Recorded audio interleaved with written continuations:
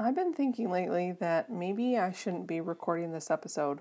I literally have recorded this 7 times. 3 times on my iPhone, once on my iPad, and now I'm on my husband's phone with little to no battery.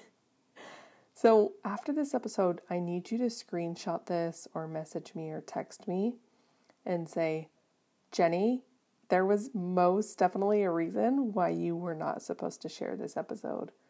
Or, Jenny, yes, girl, that was Satan. He was opposing you through technology and you won. Okay. Guys, this is a conversation about comparison and how it robs us of reality. So let's cue the theme song and let's go.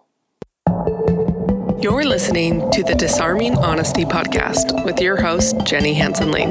Disarming Honesty plays 2 folds in our lives. It's at the crossroads of being honest with ourselves and creating a space for others to do the same through principles of emotional intelligence.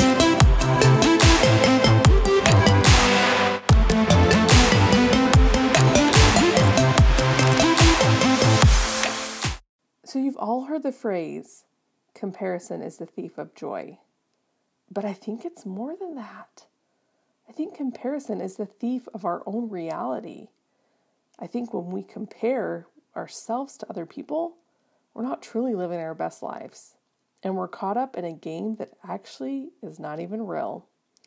You've also heard the quote, don't ever compare your life to someone's highlight reel. Dig deeper on this topic, we have to recognize no person comes from the same background, heritage, culture, religion, or even personal experience.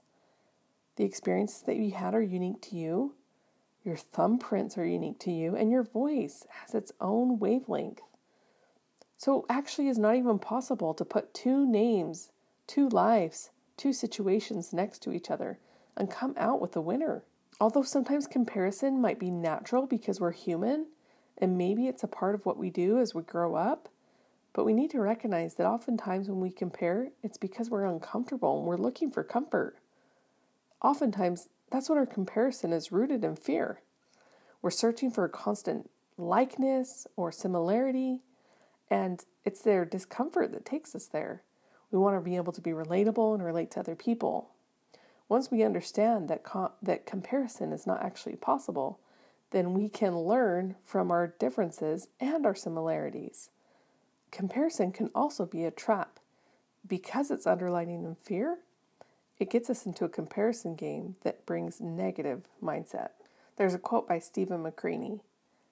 The master has failed more times than the beginner has ever tried. This is where self-comparison is actually a healthy habit. When we look at ourselves, we can measure our progress and our growth.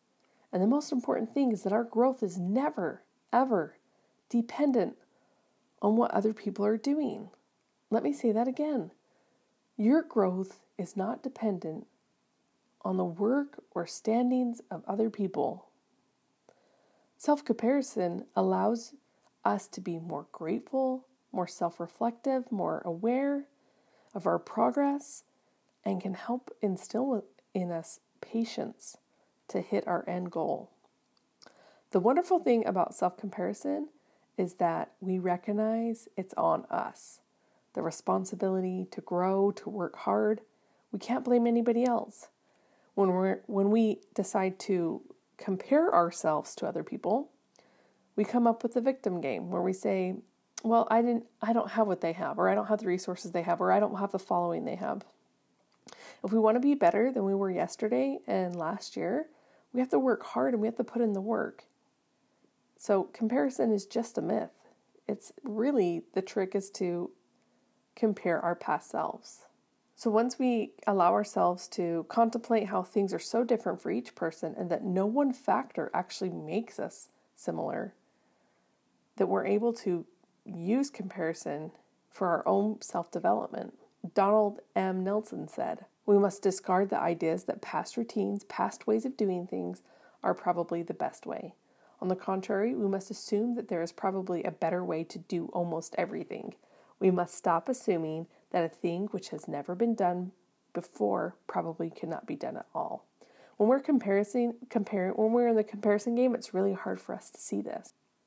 So I hope all of us can make healthy comparisons in our life, knowing that our growth is not dependent on anybody else and that we can do whatever we want to do.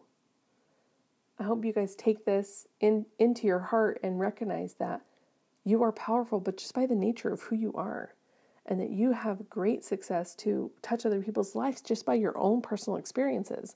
As I said earlier this week, your story is the key to unlock somebody else in their prison.